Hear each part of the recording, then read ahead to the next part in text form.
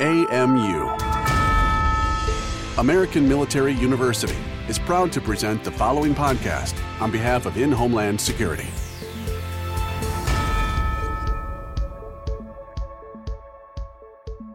Hello and welcome to AMU Disaster Crew's very first podcast.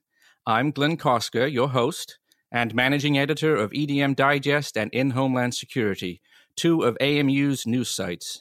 This new podcast will feature regular guests with expertise in various fields, including Homeland Security, emergency and disaster management, public safety, counterterrorism, intelligence, immigration, border control, and a lot more.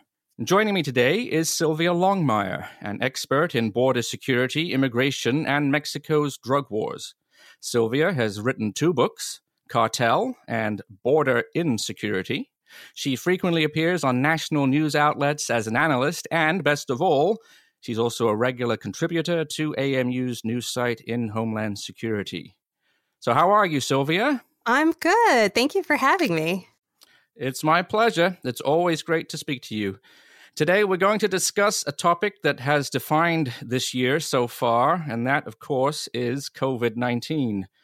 But we're going to take a look at it from the angle of how the coronavirus is affecting immigration and security along our border with Mexico. So with that in mind, Sylvia, let's talk about the Migration Protocols Program, the Migration Protocols Program.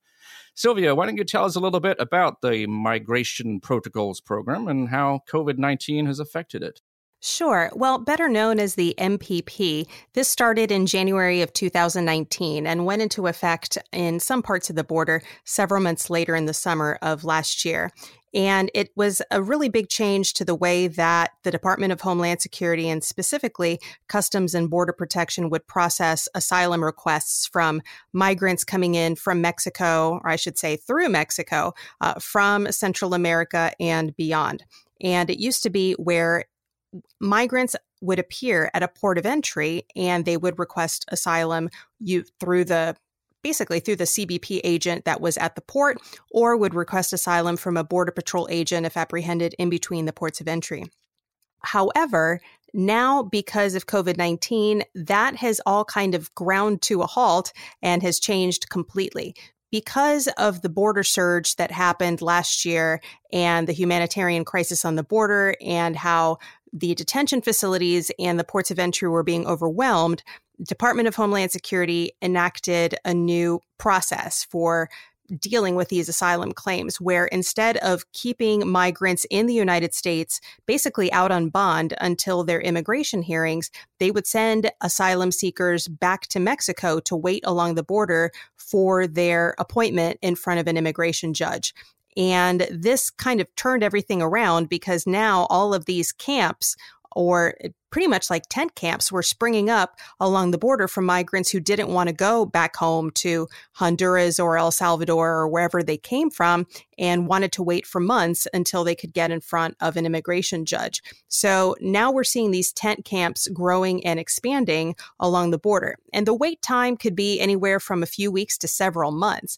Now with COVID-19, the immigration hearings have all been pushed back. So migrants are being forced to wait in these camps south of the border for even longer. And supposedly the immigration hearings are supposed to start again on July 20th, but the Canada border, it's going to remain closed for at least another 30 days. And I'm pretty much expecting the same thing to happen with the Mexico border. So who knows how long it will be before all of those migrants waiting in Mexico south of the border will get in front of an immigration judge. Right. And of course, I would imagine that COVID-19 is going through those people in those camps. Is that right? Basically, the reports of COVID-19 in the camps have been scattered. There was a report that came out within the last week about the first case in a camp in Matamoros, which is south of Brownsville, Texas. And they had one person come in, and that person was immediately sequestered and quarantined and put in isolation. But there have been many reports of hundreds of other people in camps in Tijuana and other parts south of the border that have been infected. And especially when you're in a camp like that, where there is minimal sanitation, very little running water, and the inability to shower and wash your hands and wear masks and things like that. Obviously, the potential for a health crisis is huge. And Mexico has seen an explosion of cases in the last month or two. So that, combined with the lack of effective reporting and transparent information coming out of Mexico, really makes it hard to gauge exactly how bad the situation is in these tent camps. Right, I hear you. And speaking of what's been going on down there at the border, of course, President Trump, he put securing the border front and center in his 2016 presidential campaign. But here we are in 2020. Obviously, it's a strange year because of COVID-19. So why don't you tell us, what do the border apprehension numbers look like right now this year?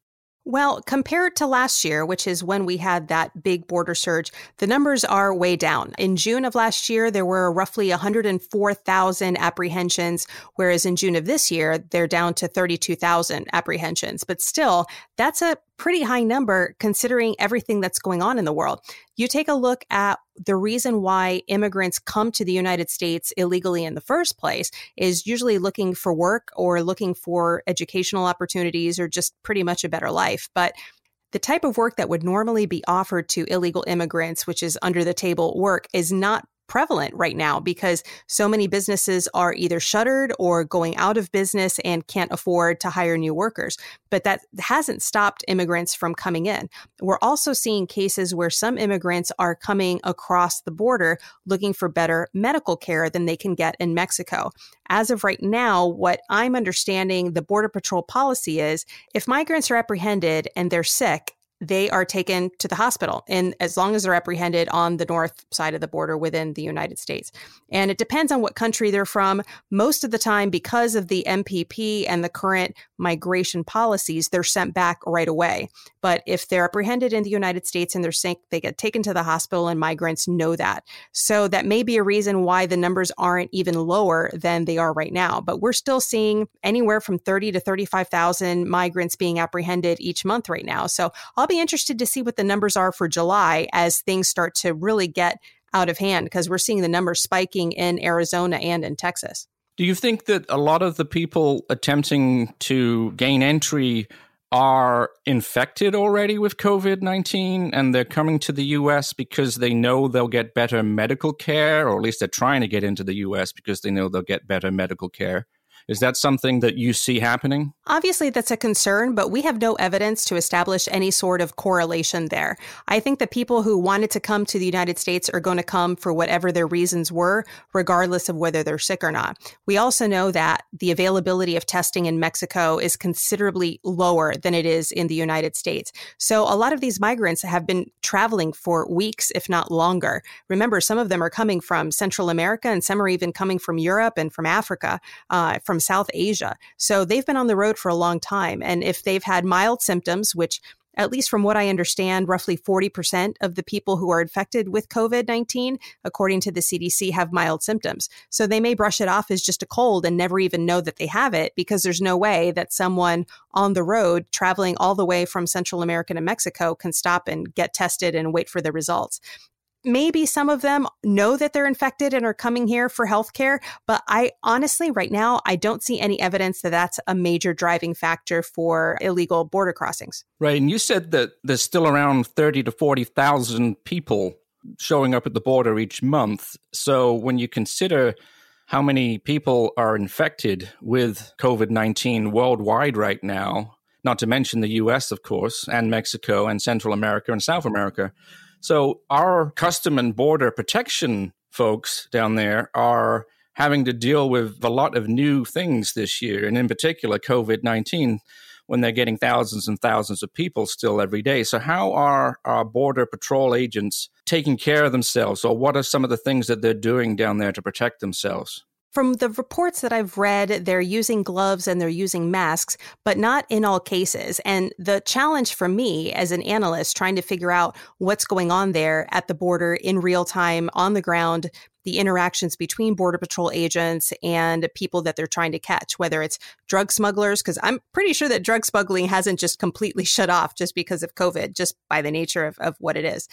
And CBP and the Border Patrol have not been very transparent about what those things are. Now, on their website, they say what they're doing and they say how they're trying to maintain some sanitation in their detention facilities and what their procedures are. But in real time, at least from my experience in the real world, usually reality and what's on paper aren't always the same thing.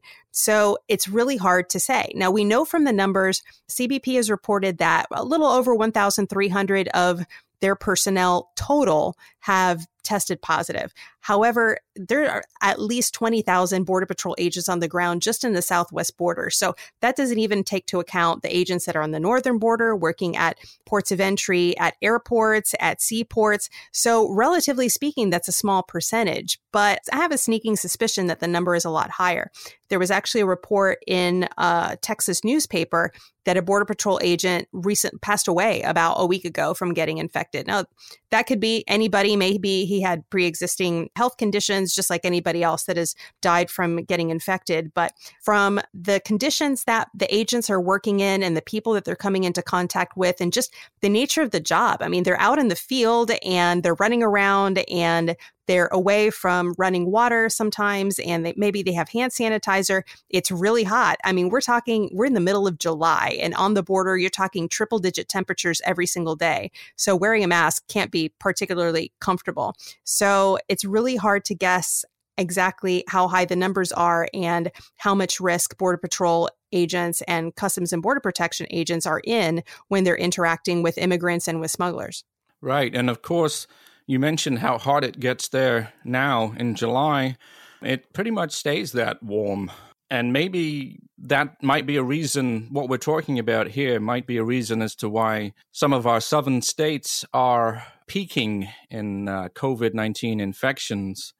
But let's talk now about the immigrants' countries of origins. What kind of toll has COVID-19 had on those nations?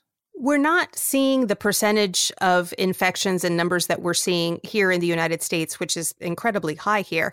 However, because the testing apparatus is so weak in those countries, it's hard to know how many people are infected. I remember reading a report from Guatemala just a few weeks ago saying that they just don't have the testing capacity to really know how bad the problem is. Guatemala, Honduras, El Salvador, they're developing countries and they just don't have the financial capability or the logistics or just the infrastructure to be able to test a broad swath of their population. Mexico is only now starting to ramp up their testing, but we saw in the news that the president of Mexico, Andrés Manuel López Obrador, wasn't really even taking coronavirus that seriously until relatively recently.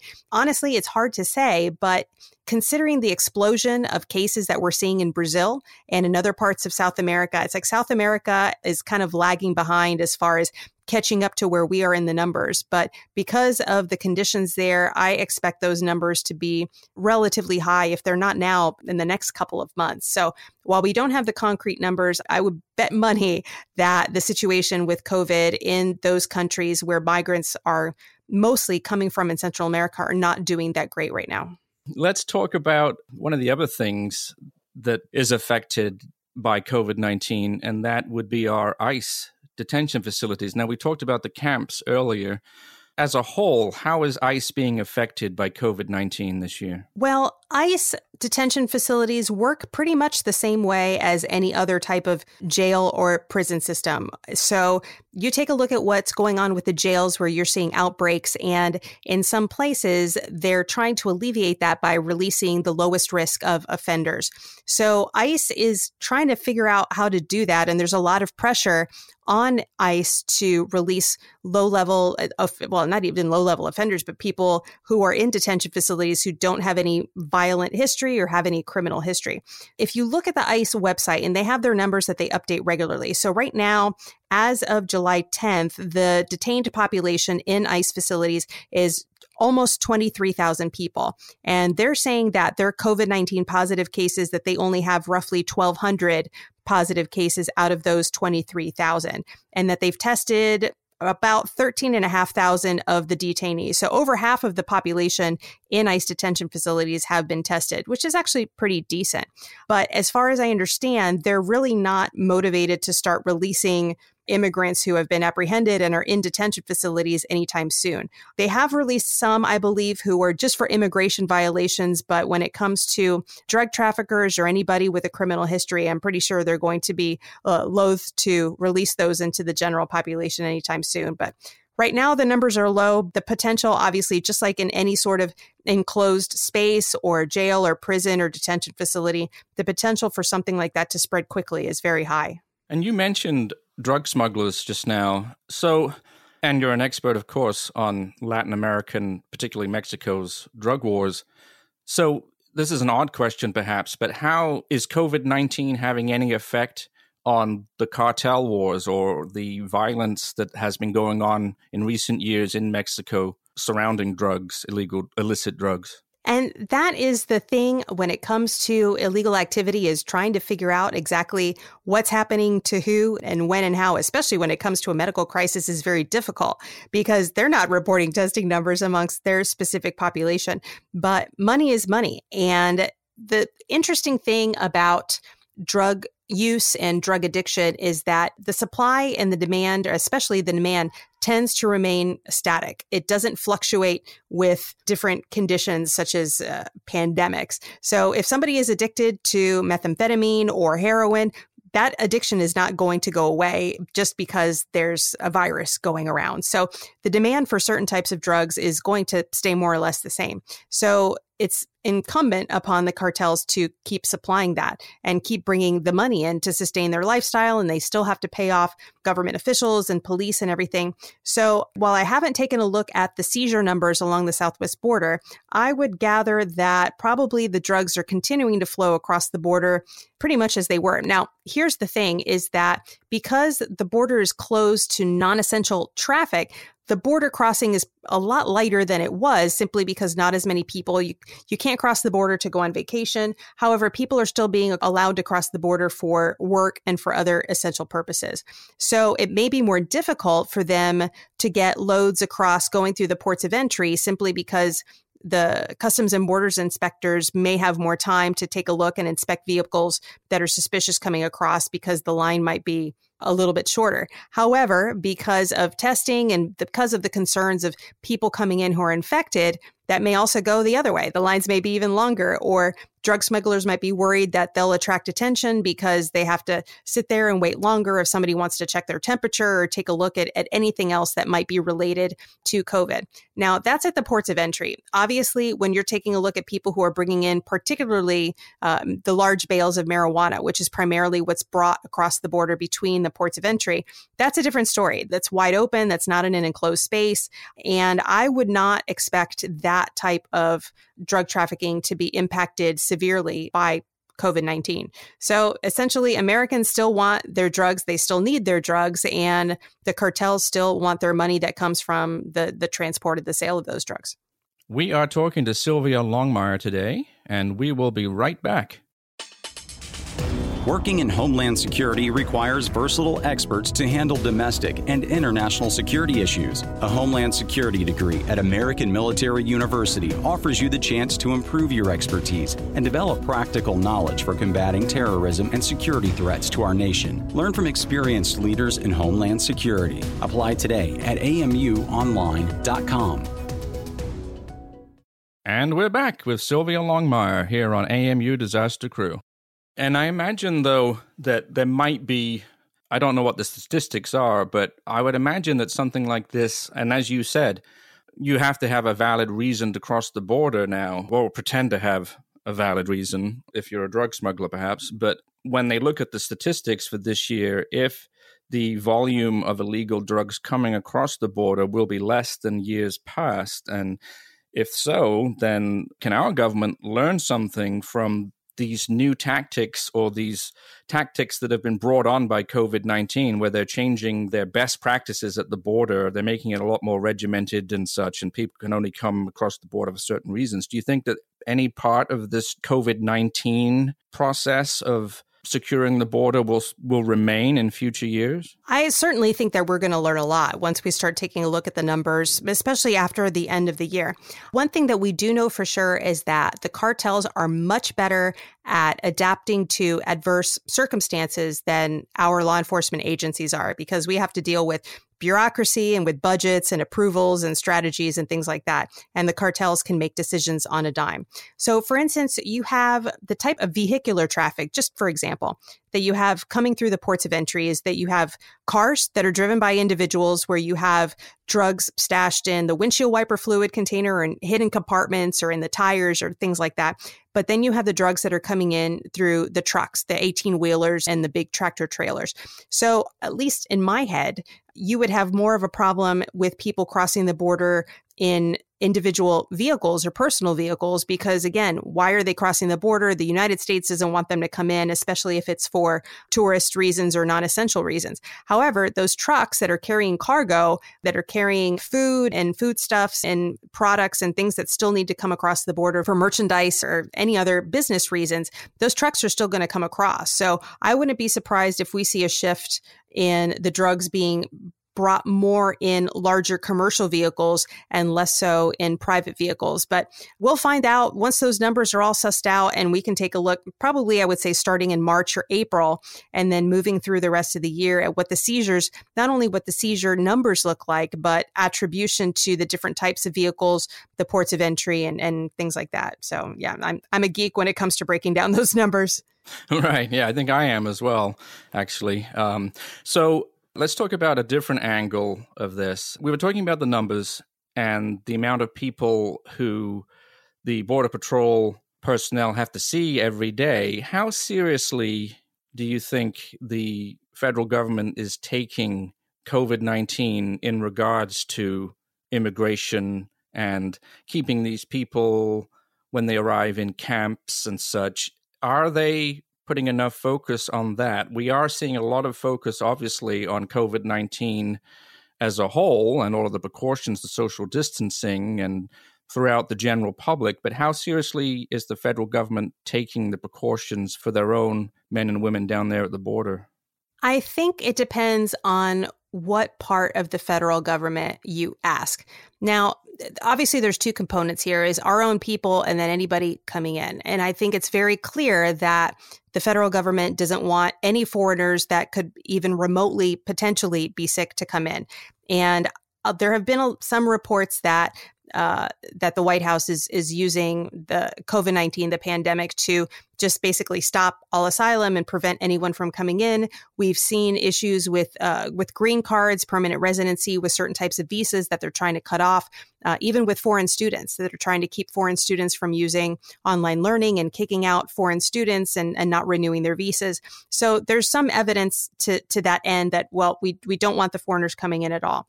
Now, taking a look at the people who are working on the border, we've clearly seen a shortage of PPE in hospitals and clinics and everything. So I would have to assume that the shortage is being extended to law enforcement as well, because they're essential, they're first responders. But when you think about where you're going to send the masks and the gowns and everything, at least my first thought is, well, obviously send them to the hospitals where people are sick. So I don't know how much of a shortage, or if there even is a shortage amongst agents that are working on the ground. But I think that there is a concern. I think it would be really, and I'm a cynic, I'm a total cynic, but I think it would be really bad to think or say that the federal government doesn't care or doesn't care enough. I'm sure they care very much about the health and safety of their agents, because they're the ones that are on the front lines and that are stopping people from coming in that don't need to be coming in. But as far as on the ground and making sure that they're following up on getting them the PPE and they adhere to the different guidelines, I don't know how much of a connect or disconnect, for that matter, there might be between Washington and what's happening on the ground. We've certainly seen that disconnect in other situations that are not related to the pandemic. So I'd be curious to see what's going on, to be a fly on the wall, if you will, in the briefing rooms and such that are going on in the different sectors as far as if their needs are being met for protective equipment and also for policies on how to deal with immigrants and smugglers that are coming across that are most likely not wearing any sort of masks or any other protective equipment. Right. And to that end, you mentioned people are testing positive in the camps. So what would happen if there was just an upsurge in deaths in the camps and people in very serious condition, immigrants at the border who are being detained in the camps? What if there was just a severe uptick in cases where people were dying? The question would be, do these people get the health care immediately in the United States? It's almost an ethical question. Are they sent back to where they came from, even though they're in very serious condition and they're suffering from COVID-19? Could you sort of extrapolate on that? Yeah, and this is, again, where my cynicism comes in. If they are on the south side of the border and they have not seen an immigration judge yet, I don't think there's any way that our government will let them in. I think that as long as they're in Mexico, that the White House believes that it's Mexico's problem. And if they get sick, they need to seek treatment in Mexico. And that's what we're seeing right now. Anybody, because it's not just the pandemic. It's not just the virus. Those camps, they don't have the most sanitary conditions. So people are still getting colds and they're getting other infections and other illnesses. Those haven't just magically gone away just because we have COVID-19. So all of that in the eyes of our government is Mexico's problem to deal with. And Mexico kind of took that under pressure. Many people may remember that not that long ago that our president was threatening tariffs on Mexico. I believe it was 25% tariffs on vehicles and on some other things if they didn't step up to stop people from coming across the border heading northbound and also coming from Central America into southern Mexico.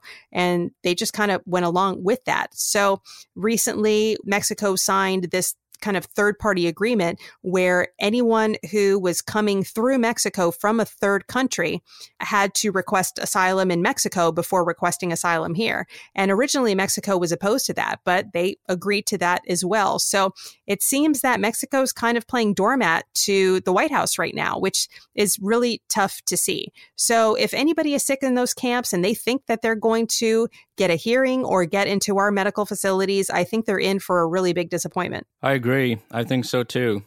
And you mentioned some of the legislation that the president has brought in, and of course, or was trying to bring in. And of course, it's an election year. And we all know that 4 years ago, the chant was build the wall, which we heard over and over again in 2016. Obviously, COVID-19 is affecting this election cycle in a way that hasn't happened really since World War II. But at that same time, do you think the president's initiative of building a wall and his campaign promise to do so has been successful? Or where do we stand on the wall right now? I'm trying to be a professional and not laugh right now because it's just been so fascinating to watch the progress, I should say the total lack of progress with the wall based on how the political winds are shifting in Washington. So for the first 2 years of Trump's tenure, it was a Republican majority. You had a Republican Senate, Republican House, and obviously a Republican in the White House. And nothing really happened with the wall. And then you had obviously the House switched to a Democrat majority, and we saw the crisis with the funding. We saw the national security emergency and billions of dollars taken away from the Department of Defense and redirected. We saw the courts stepping in and injunctions and all this craziness. So that's part of it. But about 3.5 years into President Trump's administration, and only roughly 3 miles of brand spanking new fence being placed in grass and dirt where no fence has ever been. Only 3 miles of new fence has been constructed. 240 miles of fence have been replaced, but as far as new fencing, he's nowhere near to fulfilling that promise. Now, I imagine that the blame would go towards Democrats for withholding money, to Congress in general, to the courts for not siding with him, and all sorts of things. But ultimately, the fence has gone nowhere. Now, you bring in the pandemic and you can say, okay, well, construction companies obviously are slowing down and you can't build, whether it's a skyscraper or the border fence, it doesn't matter. Construction is going to slow everything down. However, we're still seeing repairs done on roads and other infrastructure projects going on across the United States, even if it's at a slower pace. So I think that it's a combination of things that has prevented the fence from moving forward. Part of it is money issues. Part of it is politics. Part of it is the pandemic affecting the progress of construction. But a large part of it is also a complete lack of political will to move forward with the wall. We've seen how different legislation has slowed down immigration to an extent. We saw last summer how the highly controversial and unethical, if I should say, the family separation policy worked to slow things down for a little bit, but then it shot right back up. So there are so many different factors that are impacting the flow of migrants across the border. And even though the fence hasn't progressed or hasn't really been built, again, more than 3 miles, I think you're still going to see that illegal immigration coming through because it's just not being addressed the proper way through legislation, through immigration reform, and through a really comprehensive strategy. Instead, it's just build the wall. And obviously, that's not happening right now. It's still interesting to me that this being, again, an election year, I don't think there's going to be anything that either candidate can bring up other than COVID-19. Because that is 99% of what is on someone's mind right now. So do you predict in the coming months that, because right now we're not exactly in the heat of the battle, so to speak, with the election. The conventions haven't even happened yet. But, when it gets to be September and October, do you think that this is all we're going to hear about is COVID-19 and what to do about it? And if so, what is the next administration going to do about it? Is that something you feel comfortable responding to? Oh, sure. And I think the polls pretty much say it all. You take a look at polls, whether the polls are from a conservative source or a more liberal source or a centrist source, academic, whatever, and they all pretty much say the same thing, that the top things on voters' minds are obviously COVID-19, but also the economy and how those two are going to play together. So I think it's important for any candidate, whether it's Joe Biden or Donald Trump, to talk about other things. Foreign policy, that hasn't gone away. Everything's kind of slowed down a little bit, but I'm taking a look at where are we on North Korea? I mean, we're pretty much back at square one, but North Korea hasn't gone away. Vladimir Putin is still in Russia. Iran is still a problem. We still have things going on in Syria. So those are issues that we need to take a look at. Border security obviously still concerns many Americans, and that's something that needs to be discussed. And if and when the debates happen, I don't know how that's going to work out as far as debates, but I don't think it would be logical to only discuss those two issues, the economy and COVID, in the debates. But because of where we are, we have to be realistic and say that's what voters are going to have on the top of their minds. So yeah, I think that's going to be the primary focus, but I'm certainly hoping that both candidates are going to address other aspects of domestic policy and especially foreign policy when it comes to different election issues. I'm just picturing the debate now with both candidates with masks on, and it's an interesting visual. Yeah. I wonder if that will happen. But seriously, I think this election year is one of the most important we've had in a long time, perhaps even since the Great Depression and World War II, because this is so unpredictable. It's just so unprecedented. And the next president, whoever it is, has to take care of one of the biggest problems that the country has faced since the war. So it's going to be an interesting few months, and time will tell. And we'll look back on this in 50 years from now to see if there was a magnificent thing that took place that got everything back to normal, or if there was a disaster. And I'm hoping it's the former and not the latter. Thank you for joining us today, Sylvia. It's been a pleasure speaking to you, as always. Oh, it's definitely always interesting talking about the border. Absolutely. So that was Sylvia Longmire, my guest today on AMU Disaster Crew on our very first podcast. But do tune in again. We're going to have regular episodes featuring regular guests, all experts in various industries connected to Homeland Security and emergency disaster management. For the latest Homeland Security news, visit inhomelandsecurity.com and sign up for our daily newsletter. Thank you for listening. AMU, American Military University.